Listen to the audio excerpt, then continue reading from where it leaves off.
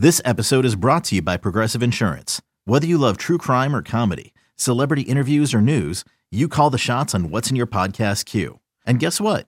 Now you can call them on your auto insurance too with the Name Your Price tool from Progressive. It works just the way it sounds. You tell Progressive how much you want to pay for car insurance, and they'll show you coverage options that fit your budget. Get your quote today at Progressive.com to join the over 28 million drivers who trust Progressive. Progressive Casualty Insurance Company and Affiliates. Price and coverage match limited by state law. Another day is here, and you're ready for it. What to wear? Check. Breakfast, lunch, and dinner? Check. Planning for what's next and how to save for it? That's where Bank of America can help. For your financial to-dos, Bank of America has experts ready to help get you closer to your goals. Get started at one of our local financial centers or 24/7 in our mobile banking app. Find a location near you at bankofamerica.com/talktous. What would you like the power to do? Mobile banking requires downloading the app and is only available for select devices. Message and data rates may apply. Bank of America N.A., member FDIC. Can we talk about the good stuff? The offense. Sure. The Geno. Yeah. So before we talk about Geno cooking semi good, please do, if you're watching on YouTube, like the video and comment, because that boosts us up. We've got loads of viewers right now, which is very exciting. So Geno Smith, he was 32 of 44, as you can see on a lovely graphic produced by Ty, with 2 touchdowns, and his 1 interception came, in a situation where he just tried his best to make a play. It was 4th and forever. They dropped under everything. Like Lockett was kind of open. Geno could have made a slightly better throw, but realistically, you're not going to win there. If I break down a key decision was they were 4th and 2 at the Falcons 7-yard line. It was 2020, a 2020 game. I think that's correct. And they had the opportunity to go for it. I felt they should have gone for it because of how poorly the defense was playing. I was confident the offense could get back down there, but I just didn't think the defense would be good. Seth Rold of ESPN broke it down as the win percentage for going for it was 61.1%, but the win percentage if they decided to kick, which they did, was 58%. What was frustrating about that sequence was how they also took a timeout. Afterwards, it's clear the players weren't right on the field. Not Geno, but the rest of the offense wasn't ready, so they didn't want to make a mistake. Like, I guess the 49ers, where they made a poor play with that interception from the Wildcat. So anyway, really, Geno's performance and his process was excellent. The fact he dropped back 44 times when they were running the ball so effectively, I think is evidence of that Pete Carroll he's not a run-heavy coach. He just does what his players are best at, right? Like we've been saying this for ages. Griffin's gone back to USC data of how he used his quarterbacks then. Like he does what his quarterback's best at. Geno's really good into the intermediate areas and being accurate in the intermediate. So you can do more of that, right? Because there's more on there, and it's less risky in theory. Like it's not, and you can only do, as Griffin's also said a lot, you can only do so many sideline go balls. Like so, if we're thinking about the old previous quarterback, whereas Geno, there's more options, especially in the drop back game. Hence why he's dropped back 44 times. And they've been pass heavy every single game. But I'd have liked Seattle to run more. I'm not gonna lie. Like when the run was doing so well. But let me just get the rushing figures up. Yeah, Penny was 14 for 66, 4.7 yards. DJ Dallas 3 for 21, 7 yards per carry. Kenneth Walker 3 for 19, 6.3 yards a carry. Travis Homer 1 for 7 yards per carry. So they were going off. Geno played well, Griff. Yeah, and it's weird that their issue for their prospects right now this year is not quarterback related. So Griff, to your point, he's honestly one of the most watchable things about this team right now. Yeah, he is. And it's crazy that he can, he's converting a 3rd and 8 after a 3rd and 8 in tight coverage is a window that opens and shuts to Tyler Lockett after DK Metcalf drops. Perfectly placed ball at the seam. Granted, it was tipped, but it was rifled in there enough that it was a little wobbly, but you can still catch that. I know it makes it harder, and I feel like the tip wasn't the tip so much that it obscured the vision for DK, but that's the ball that still gets caught every week in the NFL. So, Geno is executing the offense. He's giving them what they need. He underthrew the one fade ball, and that's a ball that he can throw. I mean, he's I feel like he just babied that one a little too much, like he over aimed it. Then when he threw that near interception deep down the middle, like he was from a stationary position, that's the throw he's made. He can throw the middle hole shot, but he needs to step into it. So it's like he needs to find a way to hitch into that throw, I guess. So I mean, but we saw the spectrum with him this game, the limits of the arm talent, but the arm talent that he does have, the decision making, the poise. He avoided some sacks that could have been sacks, but they also protected. So when he's protected and when his receivers are catching the ball, I mean, he's a high quality operator, and within a certain range, I think he has well above average accuracy, and he's playing with timing and everything. It's like he's controlling all of it. So if this team is a bottom 5 team this year, I don't think it has to be because of him. Mm-hmm. So that's also an exciting part. So that means that if they're going to be even remotely competitive this year, which feels like a huge if right now, he'll be doing his part.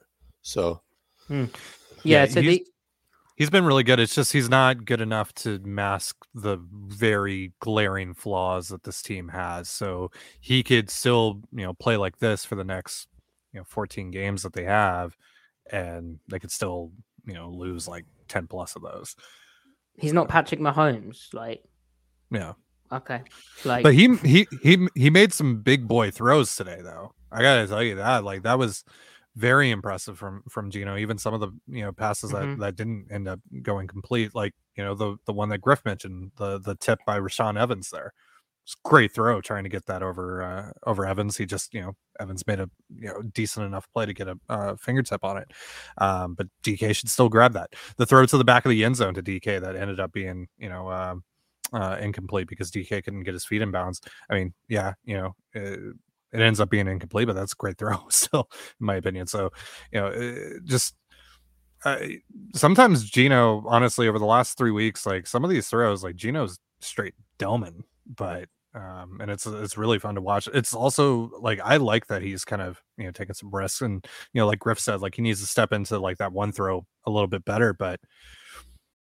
When you need mealtime inspiration, it's worth shopping Kroger, where you'll find over 30,000 mouth-watering choices that excite your inner foodie. And no matter what tasty choice you make, you'll enjoy our everyday low prices, plus extra ways to save, like digital coupons worth over $600 each week. You can also save up to $1 off per gallon at the pump with fuel points. More savings and more inspiring flavors make shopping Kroger worth it every time. Kroger, fresh for everyone. Fuel restrictions apply. Just again, I don't know. I'm seeing takes. Sorry, I know I keep on interrupting you. No, I'm interrupting you. But I keep on seeing takes on Twitter today, or it's time to go to Drew Lock. No, what the hell? That's you're pushing an antiquated narrative there. That is completely irrelevant. That doesn't make any sense. This was Drew Lock would be a disaster on this team. They'd get shut out straight up. And I'm not trying to be a Geno apologist here, but this wasn't Geno's fault. Geno did enough today to win this game. There's obviously probably going to be some stuff that shows up on tape that looks that's all right, he could have made a better decision here or whatever. But for the most part, when you complete, almost 80% of your passes and you're able to drive the ball down the field and you're able to rack up, 320 plus yards of passing, and, your offense as a whole goes 400 plus yards of passing, you should be winning most of those games. Yeah.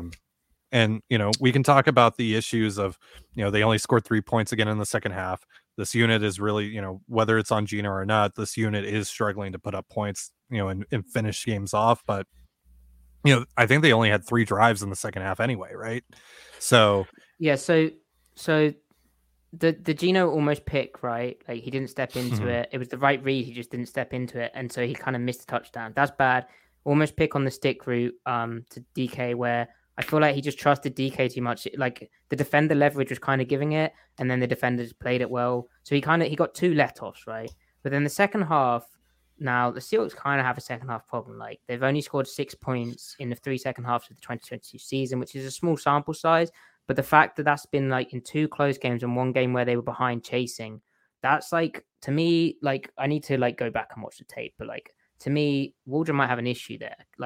Also, interestingly, like the Seahawks tight ends, right? In the first half against Denver, 98 yards, 17 points. In the second half, 4 yards, 0 points. In San Francisco, they had 11 yards all game.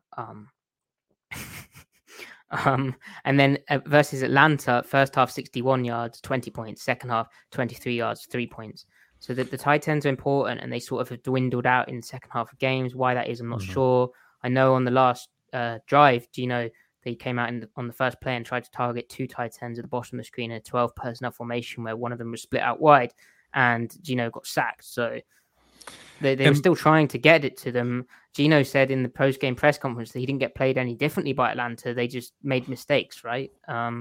Yeah.